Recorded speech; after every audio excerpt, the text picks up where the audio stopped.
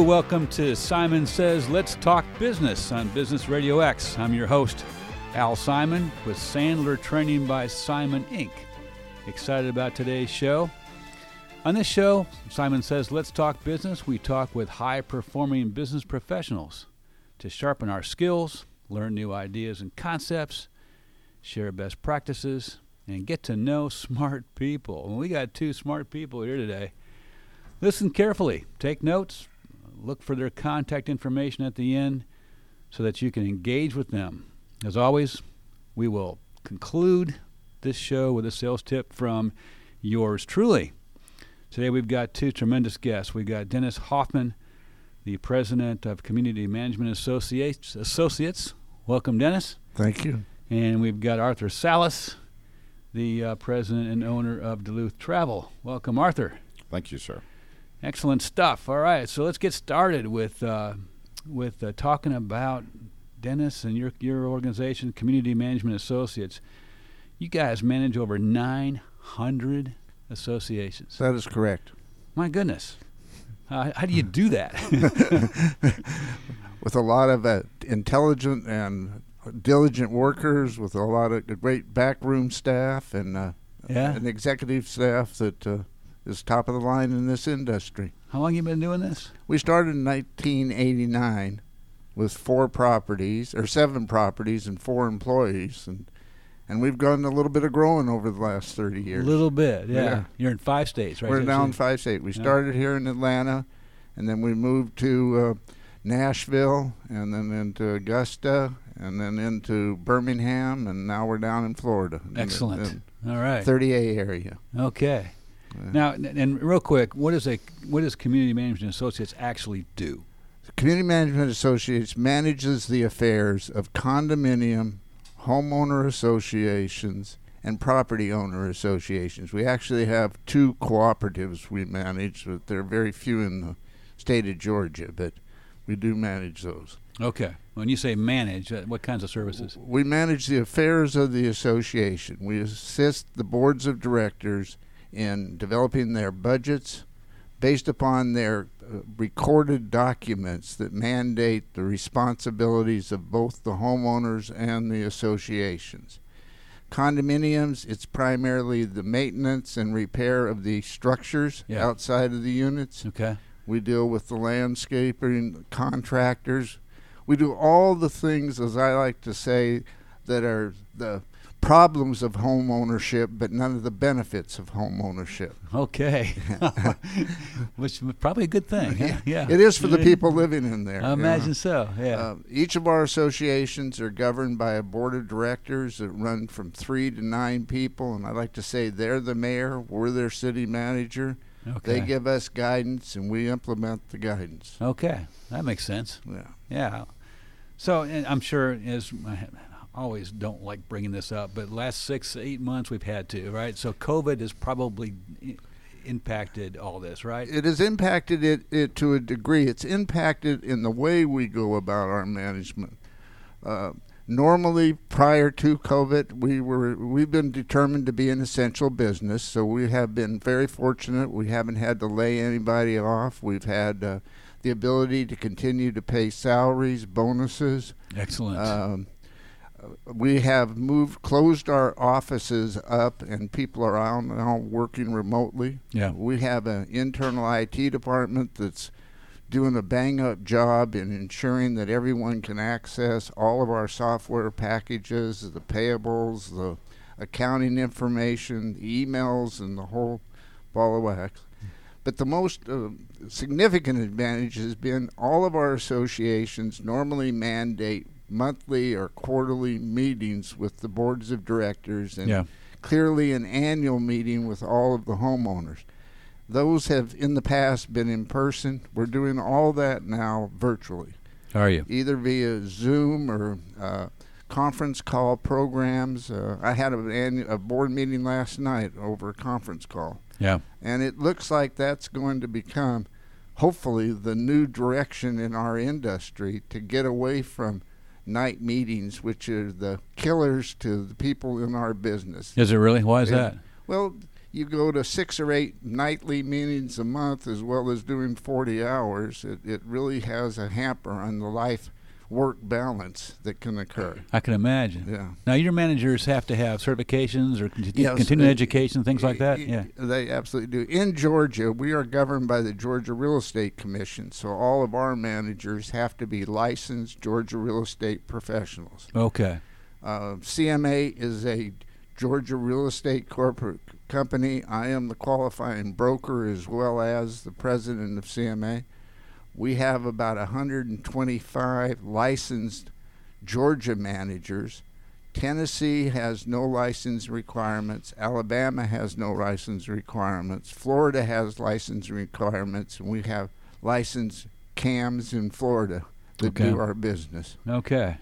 Yeah. All right, so it's quite an infrastructure you've got. The org chart. I mean, help us navigate this thing. What is it? I mean, what does it look like from a staffing standpoint? When we started in 1989, Dan Hennon and I were the founders, and we started with 4 employees. We've subsequently added lots of staff. We have executive staff that consisted of CEO, COO, marketing director. We have accounting staff. We have an administrative staff. We have a director of property management, which all of the property managers kind of fall on. We have 8 division managers that have a number of managers under them. Okay. And we've sort of layered it out that way so that our company adds the ability to move up by assuming one of these positions when they open up, and as we grow, we need to have additional division managers as well as additional managers. So, and then these communities, do they commonly have someone like you, or so you have competition, or is it either use CMA or just do it yourself? Oh, there are a ton of competitors. There's a lot of mom and pops. So if you are a real estate brokerage company, you theoretically can be a property management company.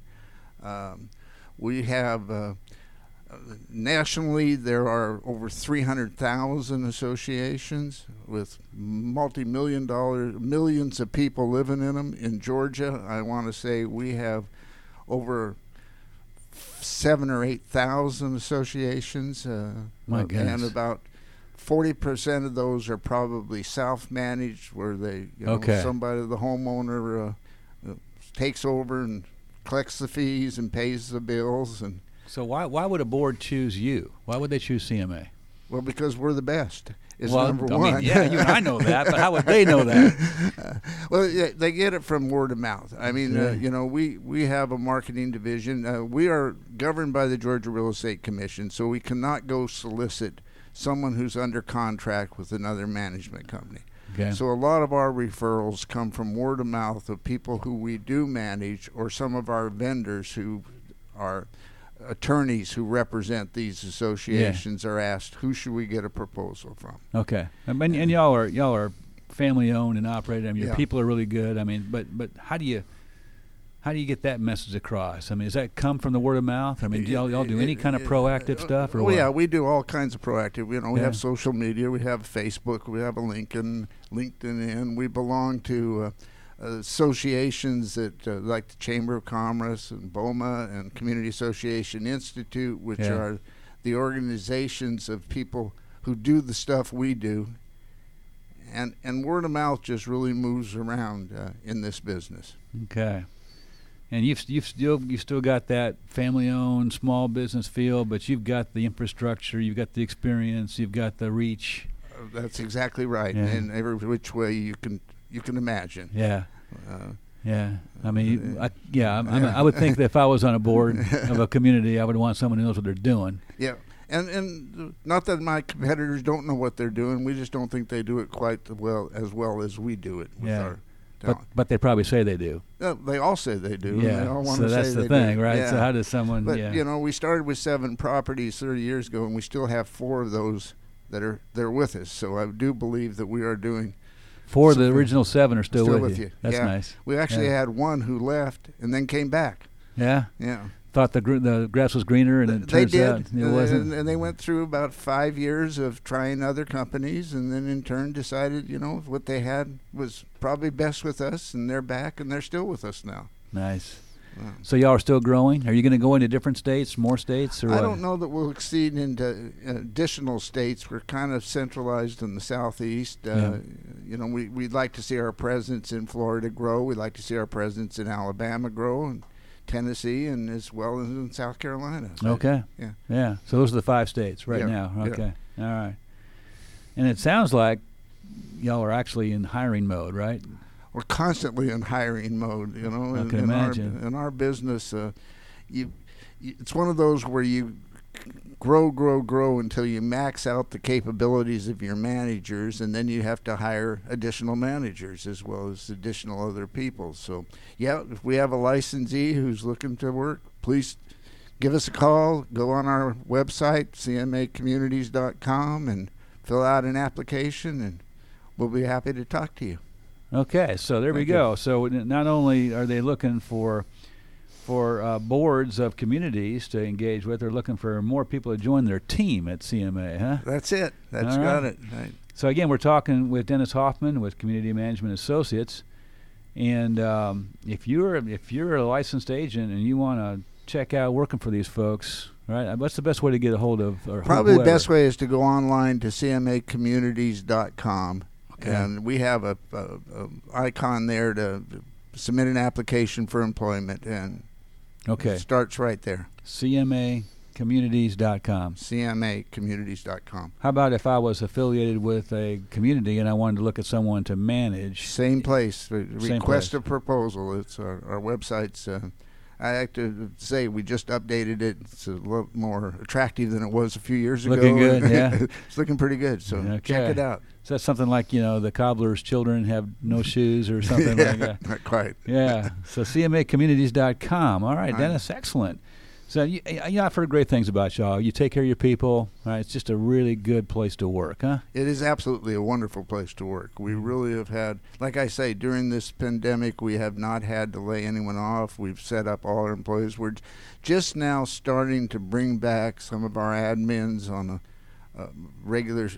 a periodic schedule, a couple days a week, to do in-office stuff, because this is the start of our annual meeting time, which is a tremendous administrative load for everyone. Yeah, so like Q4 is when all that stuff usually takes place? Yeah. All right. So not only do you do a great job of taking care of the communities you manage, but you do a great job of taking care of the people that work for you. Absolutely. Absolutely. Which is probably related to taking care of the communities really well. It all works right the way, It's, yeah. If you have a happy worker, you got a happy association, and if you have a happy association, you have the potential for additional happy people to become a part of our family. I've heard that kind of thing a lot. A lot of people like to say, we do a great job for our customers, but really, to do a great job for your customers, it has to start with having good people who feel good about what they're doing. That's exactly right, Al. You couldn't hit the nail on the head any better than that. That's for sure. And we believe that we do that at CMA. Our doors are open. There's no this hierarchy you can't get to. Walk in, talk, send an email if you have a question. Right. It's just wide open. Excellent. Excellent. So, Dennis, once again, that's cmacommunities.com. That's the place. That's the right place to go. cmacommunities.com. Dennis, appreciate you being with us today. Well, I appreciate the opportunity. Thank you, Al. Learning about a great firm that takes care of associations. Awesome. Really good. All right. So, again, this is Al Simon with Sandler Training, and this show is called Simon Says Let's Talk Business on Business Radio X. And today we've been talking with Dennis Hoffman, President and Broker at Community Management Associates.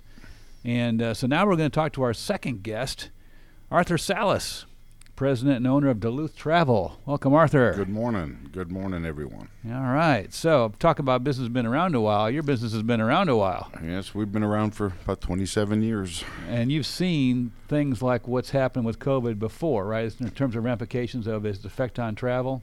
Yes. Tell us about that. Okay. Well, when I got into the travel business in 1994, we just had the attack, and the attack was very detrimental when we had that attack in 9/11, Yeah. and people weren't traveling. They weren't traveling. It took them 2-3 years before travel came back because people were afraid to travel. Yes. But the only people that were traveling at that time was government. And even though I was heavy in corporate and leisure, I had to switch gears. And switching gears for a small business is much quicker than it is for larger businesses Fortunately, because of all it the is. layers. Yes. So we can adapt to the environment that we were brought into. And I got into government travel in 2006.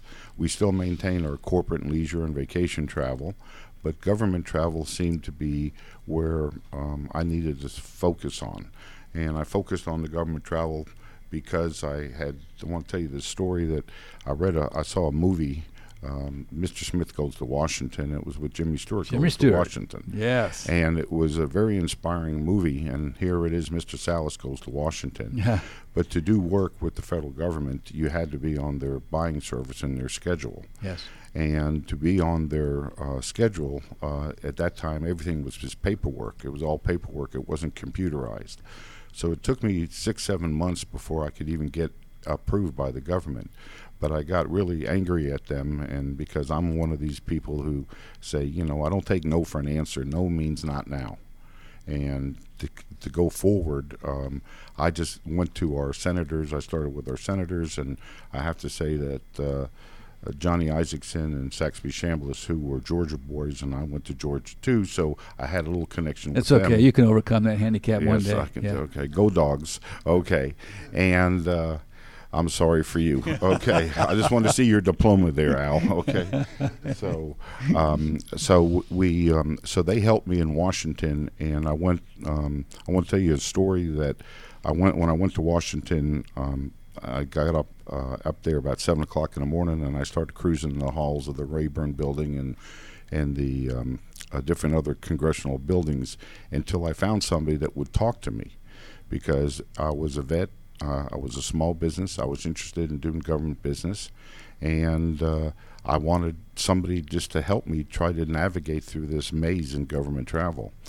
And I was previously, many years before that time, I worked with Jimmy Carter campaign, and if people who remember this, but Jimmy Carter had peanuts, and he had these golden peanuts that I you remember put on. that, yes. And I was part of his brigade. It was called his volunteer brigade. So I had my golden peanut, and then I also had a Republican pin. So, when you go to Washington and you want to talk to people on committees, on one side of the building, it's for Office of Small Business, Republican side. I put my Republican pin on, and I went in there. And then I went to across the hall and said Office of Small Business, Democratic side, and I put my Democratic pin on there. So I always tell Playing people. both sides of the aisle. Yeah, it was just really, that was the only time I went both ways in my life, just to try to get business in here. Hey, can that stay on the air? I'm not sure. But anyway, but moving forward on this, I raised Cain with the government, and lo and behold, they asked me to testify in front of Congress in 2005 and 2008 on the small business committees. And I was representing small business and veterans, because at that time Desert Storm was over, and the vets were coming back, and there was just no help from the government. Yeah, okay. But that's how I got started into this business. We still maintain our government business. We have one of the we're the second largest travel agency in Georgia. We have been maintaining that. We do, as I said, we do corporate and we do leisure travel too, vacation travel. And you're a full service. Yes, we're full service. We do everything from airlines to cruises to Airbnbs to whatever the people want. Yeah. But in our business, I think I have probably the best staff ever, and they're handpicked. We have less than 100 employees, but now with the COVID, unfortunately, we had to let about 40% of our staff go because there's no business going on. You were telling me how you were big time impacted by COVID, obviously. Yes, very much so. And travel is something that, everyone just wants to do. It's the two things that people want to do in life, or I should say three things. You pay taxes and you travel, right? I don't want to pay taxes. I do want to travel. but the travel industry is being hurt tremendously because of this impact of the COVID. Right. Yeah. And then there's these things called online travel agencies. What's the difference between what you do and what they do. Well, online travel is really customer no service. If something happens, if you get online and you book and something happens, who do you call? Yeah. So the travel agency community is coming back slowly, and corporations are using us more than going online now. Of course, if you're booking A to point B, let's say Atlanta, New York, go book online. But if it's a more complicated itinerary, then you come to us, because a travel agent can handle tickets within 1 or 2 minutes once you call to book it. But you try to book online, could talk you 10, 15, 20 minutes. If you make a mistake, you got to go back. There's no customer service. So there's an advantage using a home-based travel agency with friendly people who can help you make your travel easier and simpler. I am so glad you explained that to me, because I never knew.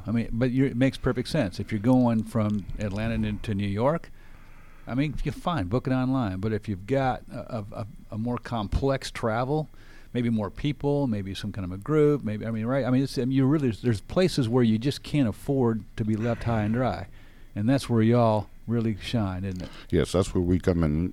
Customer service, as Dennis mentioned earlier, I'm only as good as my people.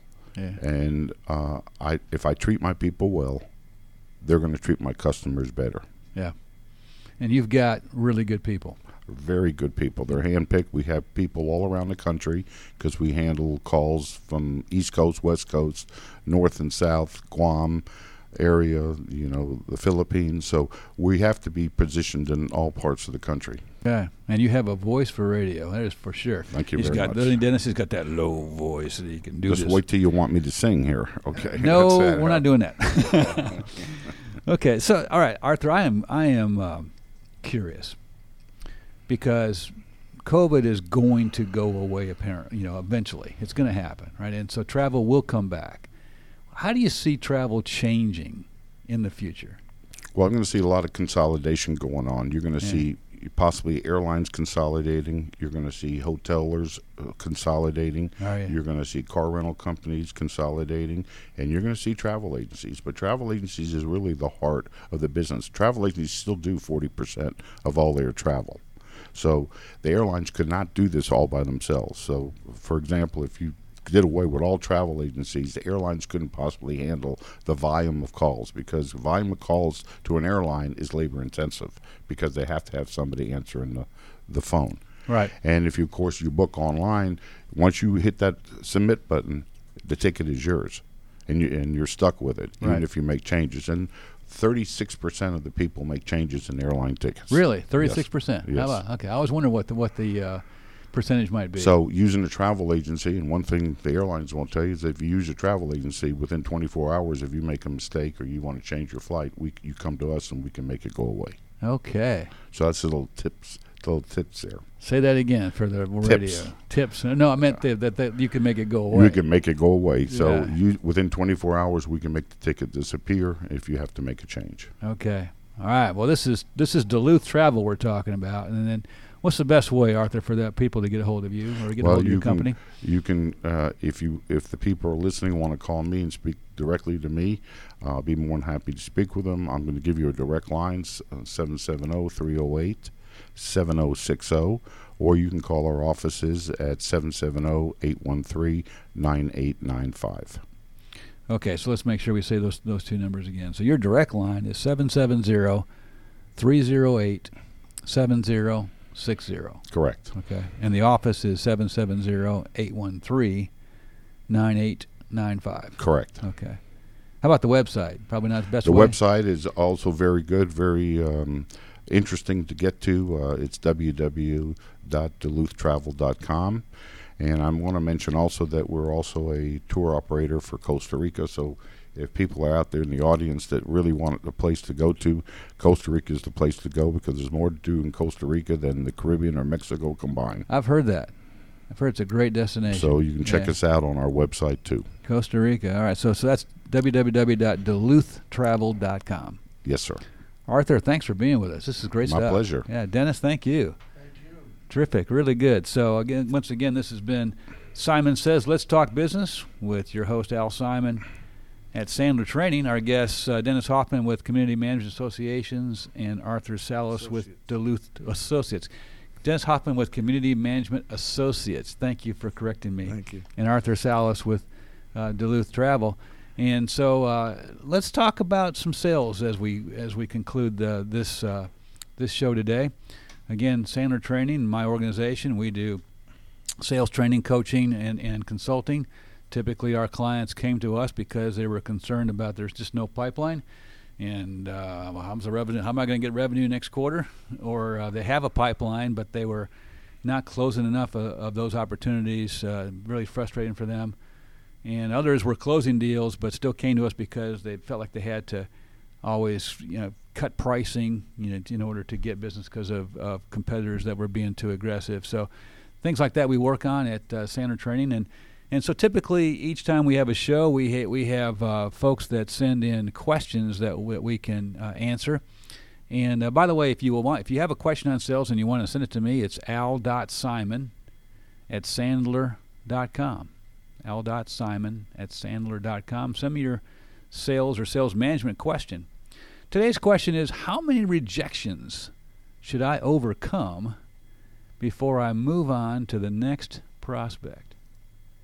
Which is another way of saying, how persistent should I be, right? But the thing is, this person is talking about rejections. How many rejections should I overcome before I move on to the next prospect? Here's the thing about rejections, or sometimes in this case called objections. People say, well, your price is too high, or I got to get 3 bids, or I got to take it to my boss, or take it to my committee, run it by my CPA, all these kinds of things that they say. And in most sales training, they teach people, they spend a lot of time and effort teaching people how to overcome objections. Like, it's like almost like you become like a overcome objection ninja, right? Or give me your best shot, and I'm going to wipe it out of the sky. But here's the problem with that. Have you really overcome the objection, or have you just started an argument? We always say that the only person who can overcome an objection is the objector.